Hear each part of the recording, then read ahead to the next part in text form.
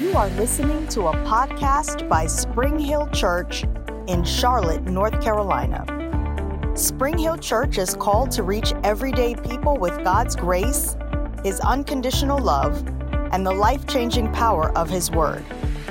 Thanks for listening, and if you would like more information, you can visit us online at springhill.cc. Okay, everyone. Well, we'll pray and get into the Word. I'm ready. Are you ready tonight?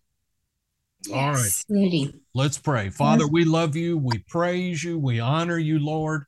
We thank you so much for your goodness and faithfulness in our lives. Thank you for being so good to us. And thank you so much for all that Jesus has done for us, the price that he has paid in full. Thank you for his shed blood. Thank you for his broken body. Thank you that because of all of that, we are redeemed, we're healed, we're delivered tonight. And Father, we're so grateful that we can approach the written word of God with the help of the Holy Spirit. And Father, we believe tonight to receive from him. We believe for him to teach us and to lead us and guide us into all truth. We believe for our eyes to be open and our ears to hear the revelation that you have for us tonight. And Father, we'll be just ever mindful to be doers of what we hear and not hearers only. And Father, we thank you for it. We believe you for it in Jesus' name. Amen. Well, this is week number 5. And by the way, if you start hearing static or anything, let me know. I think I've got it taken care of like we did last week. But anyway, this is week number 5 in our series talking about understanding the times and the seasons. And if you really want to put a subtitle on this, really what you could call this is living in the perfect will of God, what God's will is for our lives. And, as again, just to remind you, when the Lord brought this to up out of my spirit for what he wanted us to talk about, he brought the scripture to mind. And we're not going to turn there for the sake of time, but Matthew chapter 16, verses 1-3, where he rebuked the Pharisees and the Sadducees because they could discern the signs of the weather and what kind of weather was going to happen for that day. But he said in verse 3, he said, you hypocrites, you know how to discern the face of the sky, but you cannot discern the signs of the times. And what God's will is that we, especially we believers, understand what the signs of the times, and essentially what that is the unfolding of God's will, plan, and purpose. And he wants us to be aware of that. He wants us to not be caught off guard or surprised by those things. And of course, as we've been saying all along, there's 2 aspects to the will of God. There's the overall will of God for the entire world and the earth and God's plan for that. And then there is the plan for the body of Christ. And then there is the plan for you and me individually. And of course, all of that is woven together. But again, God wants you to understand what the will of God is for not only the body of Christ, but for you specifically in your own personal life. And so we've looked every week at Ephesians chapter 5, verses 15-17. You don't have to turn there. I'm going to read it from the Amplified Bible. Paul said this: "Look carefully then how you walk, live purposefully and worthily and accurately, not as the unwise and witless, but as wise, sensible, intelligent people, making the most of the time, buying up each opportunity, because the days are evil. Therefore, do not be vague and thoughtless and foolish, but understanding and firmly grasping what the will of the Lord is." So again, if Paul's instructions by the Holy Spirit are for us to firmly understand what the will of the Lord is, then it is possible for that to happen. It is possible for us to be able to walk in and live in the will of God. We've also looked at Colossians chapter 1, verses 9 and 10, where Paul recorded a prayer that he'd been praying for the church at Colossae. And by the way, you can pray this prayer for yourself. I pray this all the time over my life and for our church.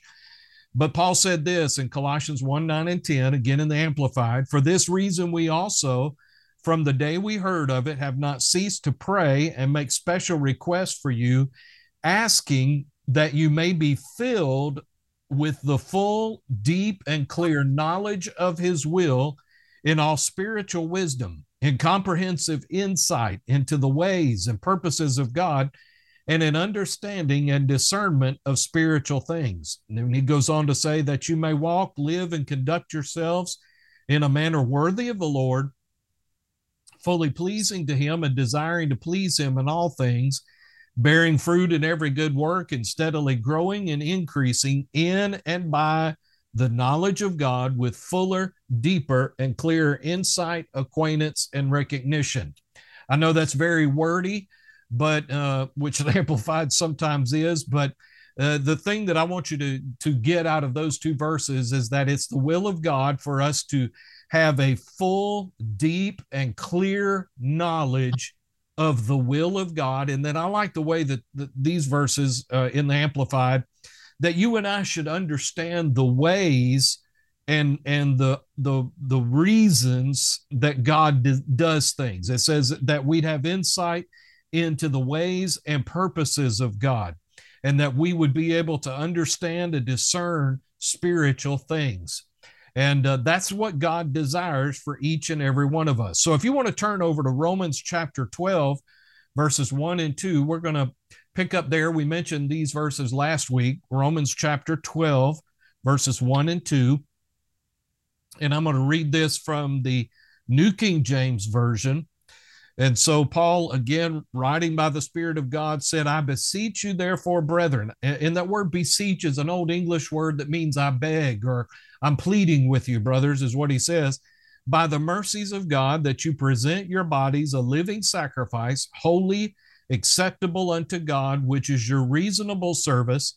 And do not be conformed to this world, but be transformed by the renewing of your mind, that you may prove what is that good and acceptable and perfect will of God.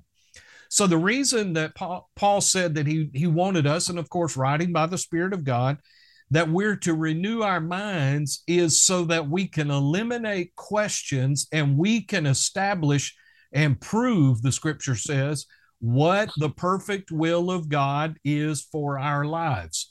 And so, as we said last week, the beginning of that happens in verse 1, where he says, I beseech you, therefore, brethren, by the mercies of God, present your bodies as a living sacrifice. And the first thing that you're going to have to do in desiring to walk in the will of God is to be willing to put your flesh under, in other words, bring it into submission, sacrifice it, if you will, that to use the terminology. In other words, let me say it to you this way, and we said this last week. God is not going to reveal his perfect will to you if you aren't willing to walk in it. If you are not surrendering your desires, your will, your plans, your purposes to God's will, plan, and purpose, he is not going to reveal that to you. You know, one thing God doesn't do is waste time.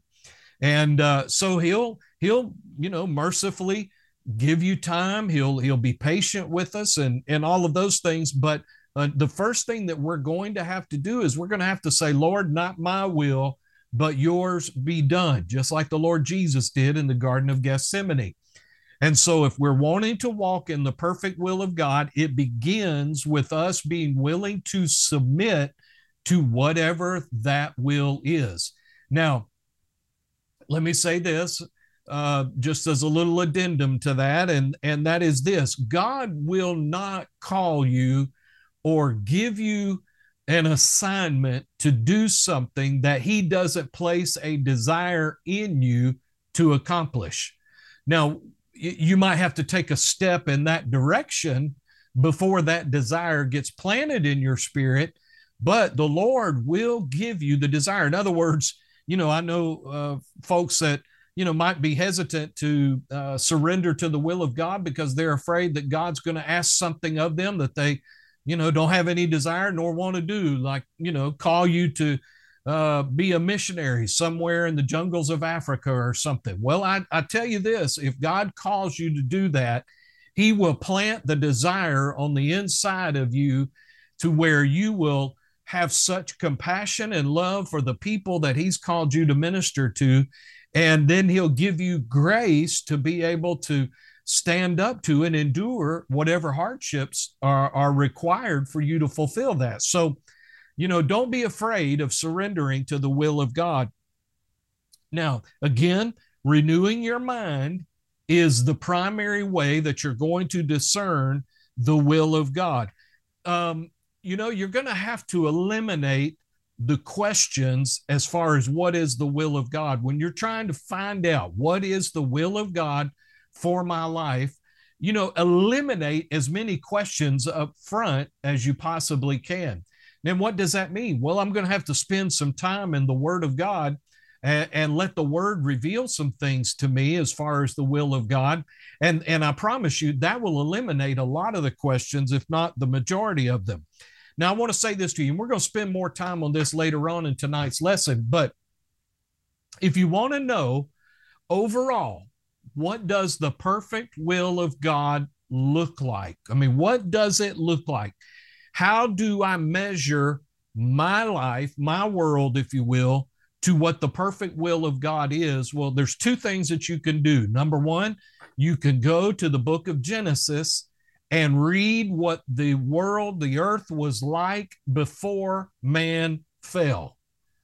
That is the perfect will of God. God created the heavens and the earth, and everything was perfect in them. And, it was man that messed all of that up. But the fact of the matter is that everything we see happening prior to the fall of mankind was the perfect will of God.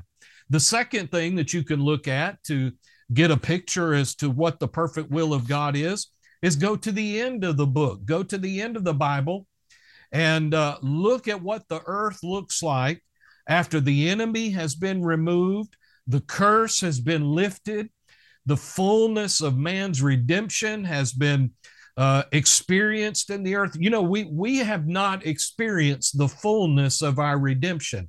Part of our redemption is when we receive our glorified bodies, and we will not receive that until the rapture of the church takes place and all of that. But the thing that I want you to see is look in the book of Revelation at the pictures of heaven and the things that God gives us, where there is no more curse, there is no more sorrow, there's no more sickness, pain. And the Bible says, and death, the final enemy, death, has been put under our feet once and for all. That is a picture of the perfect will of God. Now, I will say this, everything in between is not the perfect will of God. Everything since the fall of mankind and up until the Lord renovates the planet, and we see that in the book of Revelation, that is not the perfect will of God. We are a group of people that believe in and love and are surrendered to the Lord Jesus Christ and allowing his will to be manifest in our lives in a world that is not experiencing the perfect will of God. So, just kind of to wrap your brain around it, just figure it out this way. You're like a fish swimming upstream. Everybody else is going to be going the opposite way that you're going. And so, when you meet some resistance, don't sweat it. You're endeavoring to align your life with the perfect will of God. And in the meantime, everything else is going in the opposite direction. Okay. Now, let me say this to you. In dealing with our children, well, let me say this first. I remember when I was a kid, on television, there used to be, and I don't know if it's still in existence or not, but there used to be a government agency called the Ad Council. And they used to put public service announcements on TV in the form of commercials. Y'all might remember, the Do Not Litter campaigns that were all in the early 70s and so forth. Give a hoot, don't pollute, and all that kind of stuff. And, I can remember all of those going back to when I was a kid. And you might even remember there was a commercial that the Ad Council ran that said this: go to the church of your choice. Now, the government is not going to do that today, but they would tell you, they would encourage people, go to the church of your choice. And I appreciate what they were trying to do, but did you know that that's absolutely wrong? You do not have the right as a believer in Jesus Christ to go to the church of your choice. I'll show you in just a little bit, but you have a right to go where God places you. Okay. Mm-hmm. And let me say this, parents, don't, and again, I'm not knocking the heart or the spirit behind this, but when you're encouraging your children, don't encourage your children that they can grow up and be whatever they want to be. Okay. Encourage your children to grow up and be what God wants them to be. The fact of the matter is, and we said this last week, the most dangerous place that you can be is outside of the will of God. The safest place that you can be is inside and in the perfect will of God. And so when we encourage your children to pursue their relationship with God and to follow His will, plan, and purpose for their own lives. Don't just leave it so ambiguous that, if they want to become a fireman, an astronaut, whatever the case is, that, oh yeah, that's great, you can do that. Well, no, you need to teach them and encourage them to go after what the will of God is for their lives. Because I promise you, if they go in and become a fireman because that's something that they've always wanted to do, okay, but God's desire is for them to do something else, they're never going to be satisfied and fulfilled outside of the will of God. So as a parent, as a leader, the best thing that we can do is we can encourage young people to pursue the face of God, get before the Lord, find out what His will, plan, and purpose is for their lives. And instead of deciding what they want to do, listen to the difference, let them or teach them to discover what the will of God is. It's not a decision, it's a discovery. Okay. And our job as adults and parents is to help young people discover what is the will of God for their lives. And that's our responsibility. Now, I want to say this to you, and I've alluded to you to this before. Anybody, when you were a kid, go on an Easter egg hunt? Okay, I think we all did. All right, and you remember how the adults would go out and they'd hide the eggs all throughout the yard and so forth and so on, and then you'd have your basket, and then you'd go out and try and find as many eggs as you possibly can. Well, again, that's what a lot of people, a lot of Christians now, not worldly people, Christians, that's what a lot of Christians perceive and believe is the way we're supposed to figure out what the will of God is. That with the will of God is like those Easter eggs, and we're supposed to go look under the bushes and behind the grass and all that kind of stuff and find the eggs that God has hidden for us. And, hopefully, we'll find the one that's the right one for us, and that'll be the will of God. Well, God's plan and God's desire is for you and I not to waste a bunch of time. The thing I'm thankful for, and, I have my mom who's on here, and Judy and Alan and other people to thank for this. And that is this: I'm thankful that I found out what the will of God was for my life as a teenager in high school. And I didn't spend 30, 40, 50 years of my life outside of the will of God. And then all of a sudden one day get the revelation that I'm supposed to be doing something way over here, and I've wasted all that time. Now, I'm not pretending that I've walked perfectly in it all these years, but I will say this, that I've always had a heart to pursue after those things. And the reason I'm saying this is not to make anybody feel bad if that's in the position you're in, because God will help you redeem the time. But God's plan is that we don't waste a bunch of time. God's plan is, really the ideal thing for us as believers and for Christian households.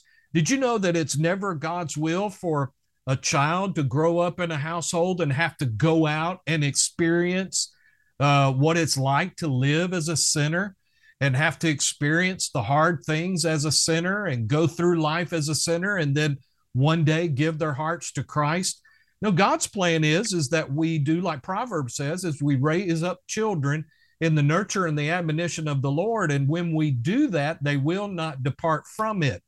In other words, God's plan, his highest and best, is that we raise up children that really don't know the difference between what it was like to be a child and then grow into being a believer, if that makes sense.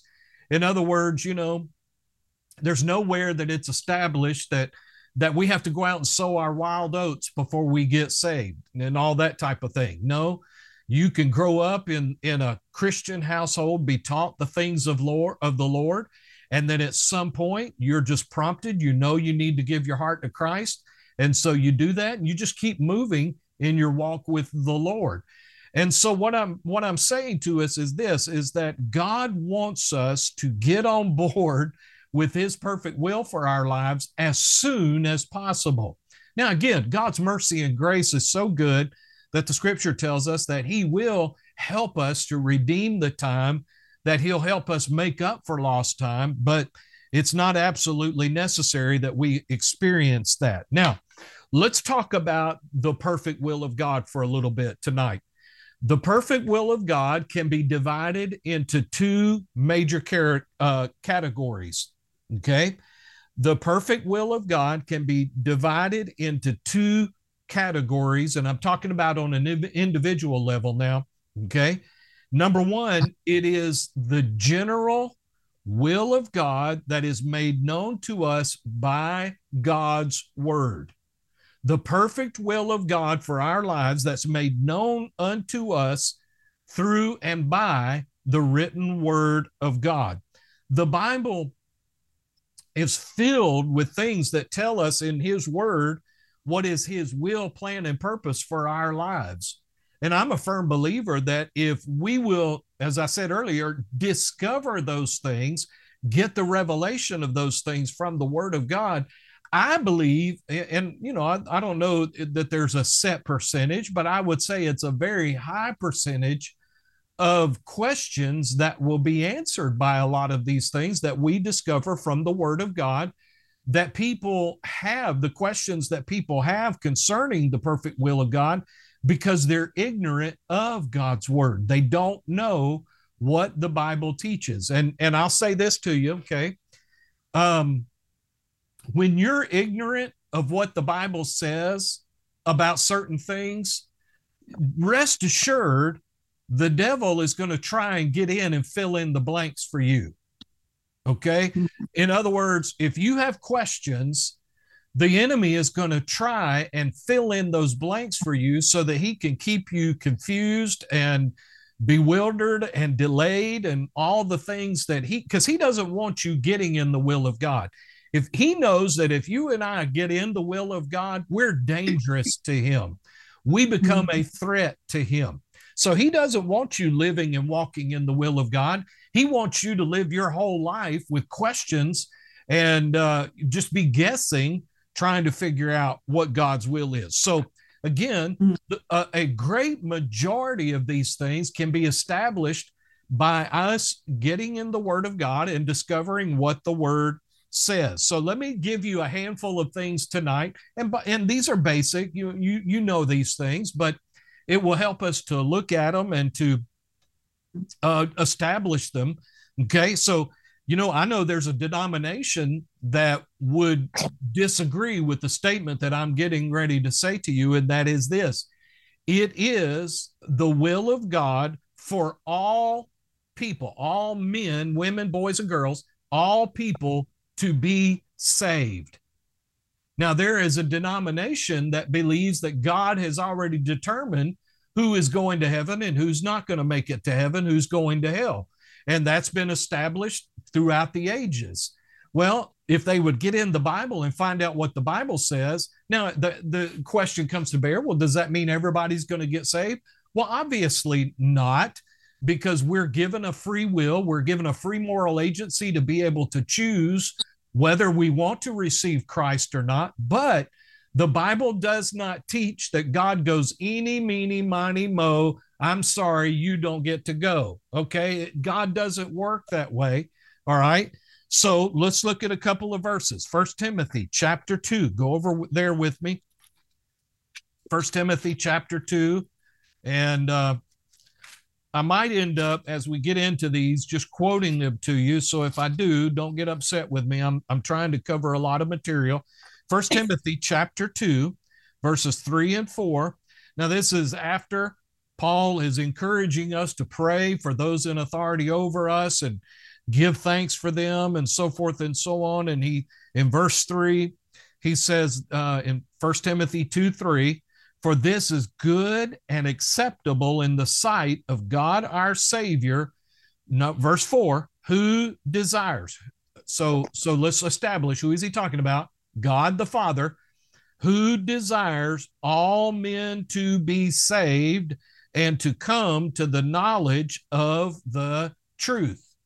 So that kind of flies right in the face with that whole predestination doctrine, okay? Because God clearly says, the Apostle Paul wrote and clearly stated by the Holy Spirit that it is God's will that all men come to the knowledge, that they get saved and come to the knowledge of the truth, okay? Go with me to 2 Peter chapter 3 and verse 9. 2 Peter 3:9, go towards the back of the book. 2 Peter 3:9. Now, this is the Apostle Peter writing his letter, and he said this, the Lord is not slack concerning his promise, as some count slackness, but is long-suffering toward us, not willing that any should perish, but that all should come to repentance. Now, notice this. I love that Peter said this, that God is long-suffering. In other words, you know, there's a lot of people that you and I would write off that God does not write off. I mean, he gives them every opportunity. That's what it means, that he's long-suffering with people, to give them every opportunity until they breathe their last breath to receive Christ and to be born again. Why? Because it is the will of God that none should perish and that we all should come to repentance. Now, here's the second thing. So we can establish God wants everybody saved. Here's the second thing, and I don't have time to, this is what I'm getting ready to say. I could teach on for months, okay? And I just did a long series at church about this, but I'll say this, and I can say this with all authority based on the Word of God. It is the will of God for people, men, to be healed. It is the will of God for people to be healed. The same thing is true as with salvation. God doesn't heal some and choose not to heal others. He has made healing available to everyone.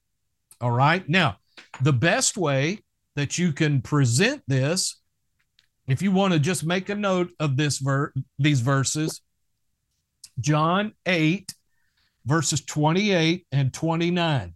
Now, we do not find any example in the scriptures where Jesus ever failed to heal someone that came to him in faith, believing to be healed. In other words, there was nobody in his ministry that he said, no, it's not my will to heal you. Now, there were people who failed to receive because they didn't approach him in faith. His hometown, you know, Jesus went to Nazareth, and the Bible says he could there do no mighty work, not because it was not his will, but because of their unbelief. All right. Mm-hmm. So it is clearly the will of God for men to be healed. So John 8, 28 and 29, Jesus said this, when you lift up the Son of Man, then you will know that I am he, that I do nothing of myself, but as my Father taught me, I speak these things, and he who sent me is with me. The Father has not left me alone, for I always do those things that please him. So what is Jesus saying? He fulfilled the will of God perfectly while he was here in the earth.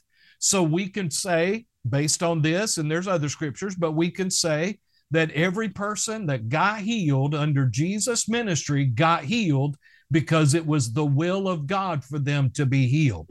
Well, I can say this, if it was the will of God for those people to be healed under Jesus' ministry, it is the will of God for you to be healed today under Jesus' ministry. 1 Peter chapter 2 and verse 24 says this, who himself bore our sins in his own body on the tree, that we being dead, that we having died to sins might live for righteousness, and by whose stripes you were healed. Notice there is no qualification there. The implication is everybody who desires to be healed, Jesus has already bought and paid for the healing. It belongs to everyone. Now, somebody says, well, then why doesn't everybody get healed? Well, there's a multitude of reasons, but most of the time it's because it's on the receiving end, not on the healing end. All right. So it is the will of God for men to be healed. Now I'm going to say, here's number 3, or another point, and I can say this without any fear of contradiction. It is the will of God for you to prosper and increase so that you can be a greater blessing.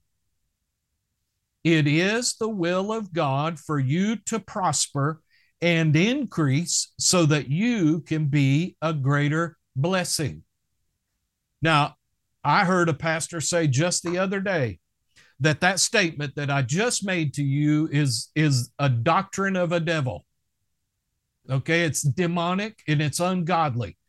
Well, if it's ungodly, then there's a whole lot of the word of God that we could just rip out and throw away. All right. It is not ungodly. This is a biblical truth. Now, yes, there have been some that maybe have taken it to the extreme, but listen, you don't throw the baby out with the bathwater. This is a doctrinal truth that is clearly established in the word. Let me give you some scriptures. Psalm 35, verse 27. Psalm 35 and verse 27. Again, I could preach and teach, weeks on this. But David wrote in the Psalms, he said, let them shout for joy and be glad who favor my righteous cause. Now, he's quoting the Lord, and he said, who favor my righteous cause, and let them say continually, let the Lord be magnified, who gets mad when his people prosper. No, that's not what the scripture says. It says, let the Lord be magnified, who has pleasure in the prosperity of his servant. I'll say this to you. When you and I make a decision that we're going to live broke and in debt and can't do anything for the Lord because we don't have any money, and we believe that that's the will of God for our lives, I can tell you right now, you are displeasing the Father. It brings him pleasure when you and I prosper and increase, not so that we can heap it upon ourselves. Now, listen, God doesn't have a problem with you having something. He doesn't have a problem with you living a blessed life. The purpose of all of that, though, is for you and I so that we can be a blessing to the world around us. But the fact of the matter is, it is the will of God for you to prosper. 3 John, verse 2, 3 John 2. John wrote to the believers, and he said, beloved, I pray that you may prosper in all things and be in health just as your soul prospers. So he said, it is the will of God. I pray that you prosper in all things and be in health just as your soul prospers. Yep. Now, let me read to you 2 Corinthians chapter 8 and verse 9 out of the Passion Translation. And I really, really like this translation of this verse. 2 Corinthians 8:9 says this, for you have experienced the extravagant grace of our Lord Jesus Christ, that although he was infinitely rich, he impoverished himself for our sake, so that by his poverty we could become rich beyond measure. Now, somebody said, well, yeah, Pastor, but that means when we get to heaven. Okay, well, then let's examine this for just a minute. The Bible says that although Jesus was infinitely rich, he impoverished himself for our sake. When did Jesus become poor? Well, he became poor when he set aside his divinity and came into the earth. But I can tell you this, and I can go through Jesus' ministry and prove it to you. Jesus never experienced lack and insufficiency in any form in his life and ministry. Never. Now, he did a lot. He lived. He didn't live in a palace like Herod did. However, he never went without.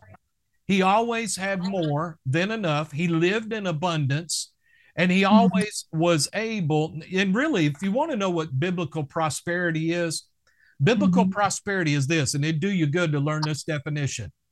Biblical prosperity is the ability to use the power of God to meet the needs of humanity, no matter what those needs are. Biblical prosperity is the ability to be able to use the power of God to meet the needs of humanity, no matter what those needs are. And that perfectly describes the ministry of Jesus. He did it. Listen, a guy that can take 5 loaves and 2 fishes and feed 15,000 plus people, he is not poor. Okay? So we need to get that, set aside all of our religious thinking. All right? Now, here's the next point. All right? It is the will of God for you to have peace and live free from worry and anxiety. We're teaching on this on Sundays and at church right now. It is the will of God for you to have peace and live free from worry and anxiety. You know, there's a lot of believers that believe that that's the way we're supposed to live. You know, it's okay to love Jesus. It's okay to go to church. It's okay to believe the word of God and believe that, you know, the Bible is a good book and all of those types of things. It's even, you know, you can believe God that he'll want to make you a better person. But there are believers by the score that are living their lives bent over, if you will, doubled over by worry, anxiety, fear, and everything that comes with it. And that is not the will of God. All right. Matthew chapter 6 and verse 25. Matthew 6:25. And by the way, if you read 5 verses, 25 through 30 in Matthew 6, 5 times Jesus says this following statement. He says, "Therefore I say to you, do not worry about your life." And I at church Sunday, this was part of my message, and I said to the congregation, you know, if Jesus says something once, it's very important. Okay, we need to listen.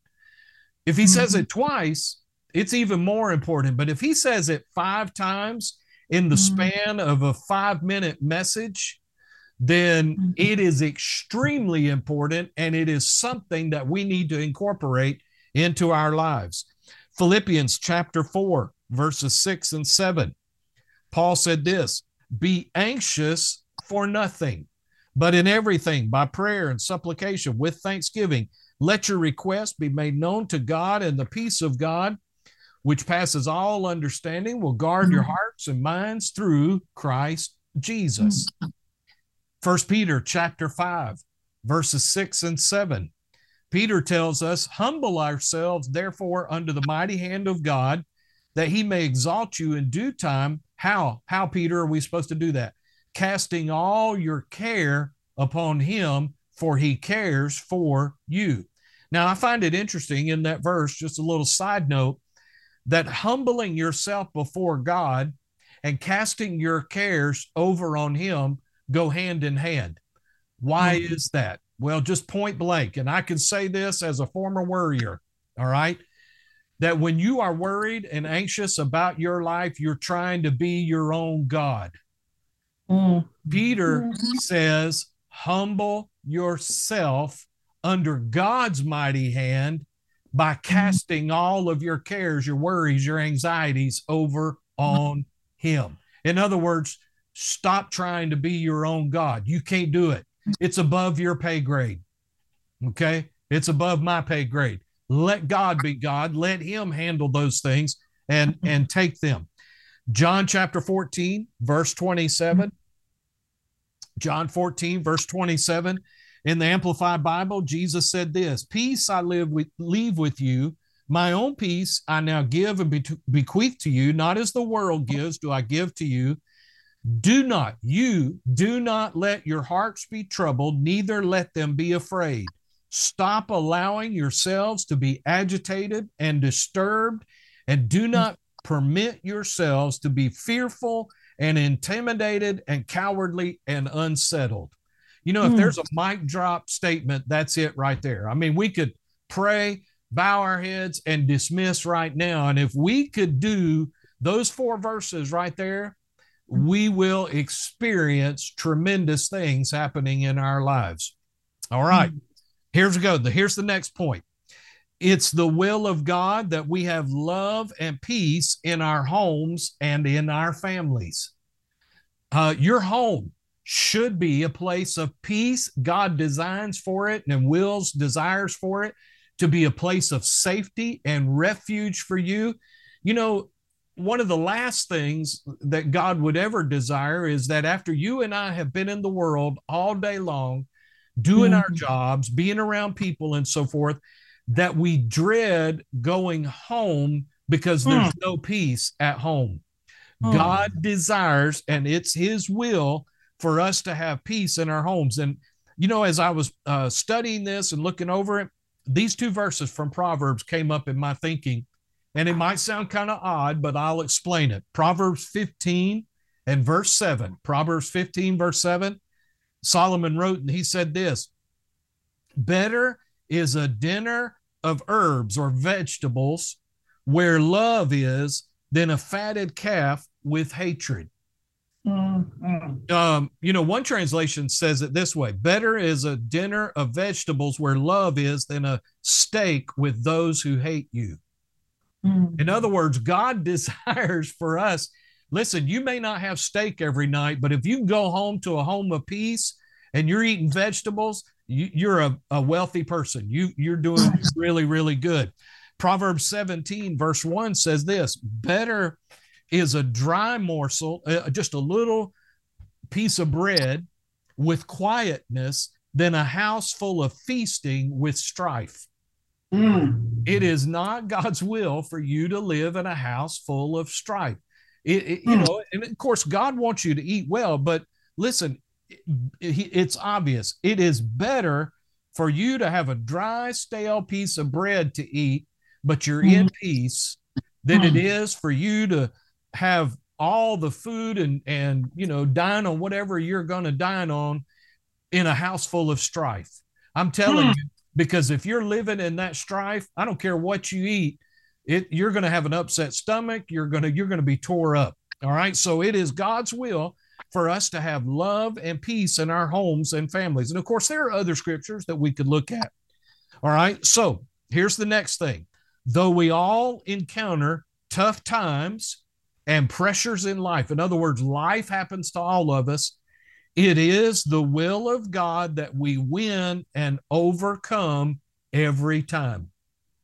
You know, I'm amazed that some people, believers, and even preachers, teach that you know, you're not going to win every time in life. Okay? That you know, and I understand things might not go our way in situations that we're dealing with. However, your life is not to be lived as you win some and you lose some. That is not the will of God. All right. Now, sometimes we don't get what we want because we're not wanting what's correct. All right. But the fact of the matter is, as and I'm just talking about the circumstances of life, the things that happen in our lives as we just navigate through life, It is the will of God that you win and overcome every single time. Okay? So let's look at John chapter 16 and verse 33. What did Jesus say? Well, I'm going to read that verse out of the Amplified Bible. Jesus said this, I have told you these things so that in me you may have perfect peace and confidence. In the world you will have tribulation and trials and distress and frustration. But be of good cheer, take courage, be confident, certain, and undaunted. For I have overcome the world. I have deprived it of power to harm you and have conquered it for you. That's pretty plain right there. So yes, life is going to happen. But if we will stay in faith and believe the word of God, then Jesus said that we can experience those things deprived of their power and their ability to hurt and harm us. Okay? So in other words, listen, and I said this, in previous lessons, the will of God, let me say it to you this way, okay? There are some in the body of Christ that believe that everything that happens in our lives, good, bad, indifferent, is all the will of God. Well, I've shown you enough tonight to shoot holes in all of that. And so, that just flies in the face of what Jesus is saying, that you're just supposed to lay down and take whatever happens in your life. And I said, I believe it was last week, that a lot of times, because we're ignorant of what God's will is, we don't know what to accept and we don't know what to reject. We don't know what to resist, and we don't know what to welcome in our lives. And unfortunately, and it breaks my heart to say this, but unfortunately, a large portion of the body of Christ is living that way. They are, living and just believing that everything that happens in their life, good and bad, comes at the will, plan, and purpose of God. And that absolutely is not the truth. And, and I've said this a million times before, but listen, you will not hear me say a blanket statement like this. Well, everything that happens, it's all because of God's hand, because God is in control. All right. That is not biblical. I'll say this to you. God is in control of what you give him control over. But when you and I deny the very existence of an adversary that the Bible clearly teaches on, that is bent on our destruction, man, that flies in the face of a good and merciful and faithful God. And so, listen, when I got that revelation years and years and years ago, I refuse. And if somebody says that to me, I'll be quiet. I'm not going to fly off the handle at people, but it burns me up on the inside when people attribute those types of things to the hand of God. Listen, if just go down to the Levine Children's Hospital sometime in the cancer ward and look at those children who are battling cancer in their lives. And for you to stand up and say that's happening because God wills it, you better look out, because if you say that in my presence, I might have to punch your lights out and get forgiveness later. Okay. I'm just saying it burns me up. I'll try and restrain myself. So anyway, enough said. 2 Corinthians chapter 2 and verse 14. 2 Corinthians 2:14 says this, and I'm reading from the Bible in basic English. We're still talking about how God wants us to win and overcome every time. The scripture says this, but praise be to God who makes us strong to overcome in Christ and makes clear through us in every place the value of the knowledge of him. Romans chapter 8 and verse 35, also from the Bible in basic English. And I'm going to read verses 35, 37, 38, and 39 in Romans chapter 8. It says this, who will come between us and the love of Christ? Will trouble or pain or cruel acts, or the need of food, or of clothing, or danger, or the sword. But we are able to overcome all these things and more through his love. For I am certain that not death or life or angels or rulers or things present or things to come or powers or things on high or things under the earth or anything which is made, which will be able to come between us and the love of God, which is in Christ Jesus our Lord. You know, in the King James and New King James, this is the verse that says, we are more than conquerors through him that loved us. You know, I don't know if you know this or not, but anybody ever heard, it's a shoe brand that they've been struggling throughout the years and they're not all that popular. Anybody ever heard of a brand of shoes named Nike? Okay. Mm-hmm. All right. Well, the word Nike is actually the Greek word Nike. And what the word Nike means is to win. And in Romans chapter 8, when it talks about more than conquerors, if you look in the Greek language, it's a compound word. It is the prefix hupo, which we get hyper from, and nikeo. Hupo nikeo is the word. In other words, it is a hyper over and above winning that we've been made and given in the Lord Jesus Christ. So you and I have been made over and above overcomers and winners in this life through the Lord Jesus Christ. Now, I have to be careful and mindful and say this. Does that mean we're exempt from challenges happening? No. As long as we're in this world, we're going to, Jesus said that, we're going to experience and have those things come into our lives. But Jesus has overcome them. He's deprived them of their power to harm us and given us the ability to win in them every single time. Now, I'm going to make a statement to you. Everything that Jesus suffered on the cross for us was the will of God so that we could be free from everything he suffered. Now, I'm going to say that again. Everything that Jesus suffered on the cross for us was the will of God so that we could be free from everything that he suffered. You know, think about this. Galatians 3 says that he was made the curse for us. We just read in 1 Peter 2:24 that he took the stripes upon his back, and by his stripes we are healed.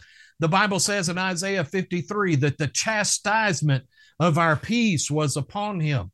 And he took, not to mention the redemption and price that he paid to set us free from sin, to make us right with God. All of those things he suffered, it was God's plan for him to suffer those things so that you and I could experience the will of God and not suffer those things. Hallelujah. That's good stuff. I'm going to amen myself on that one. All right. Amen. Here's the second thing. All right. So we've been talking about the things in the general will of God that are talked about in the Word of God. So listen, and there's more, there's tons more. But if we just got in the Word and found out those things, it would help shape and help us begin to narrow our pursuit of the will of God for our lives. So what is number two? Well, the second area are the specific things, the specific will of God for our individual lives. Now, where do we live? Where do we work? Who am I supposed to marry? All those types of things. The Bible does not clearly point blank give answers to those things like the previous subjects did. However, there are some things that the Word of God gives us to help narrow even those things down. So let me, give a few of these to you. All right. I'm running out of time, so I got to hurry. I'm only about halfway through. All right. So here's so the question is, where am I supposed to work?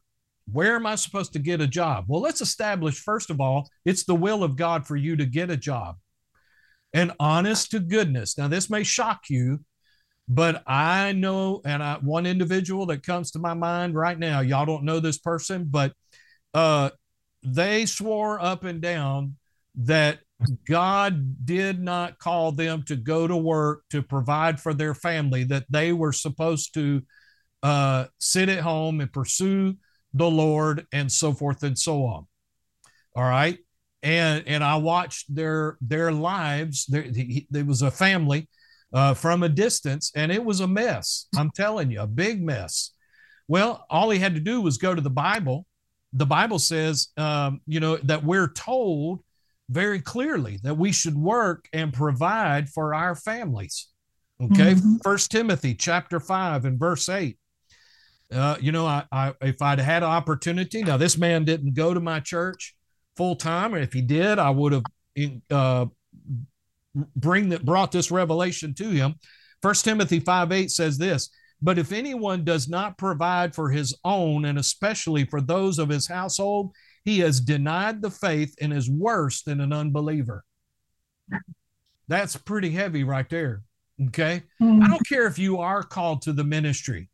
Let me tell you something. If your ministry cannot afford to pay you a salary so that you can take care of your family, then you still need to take care of your family, because your family comes first before that calling does.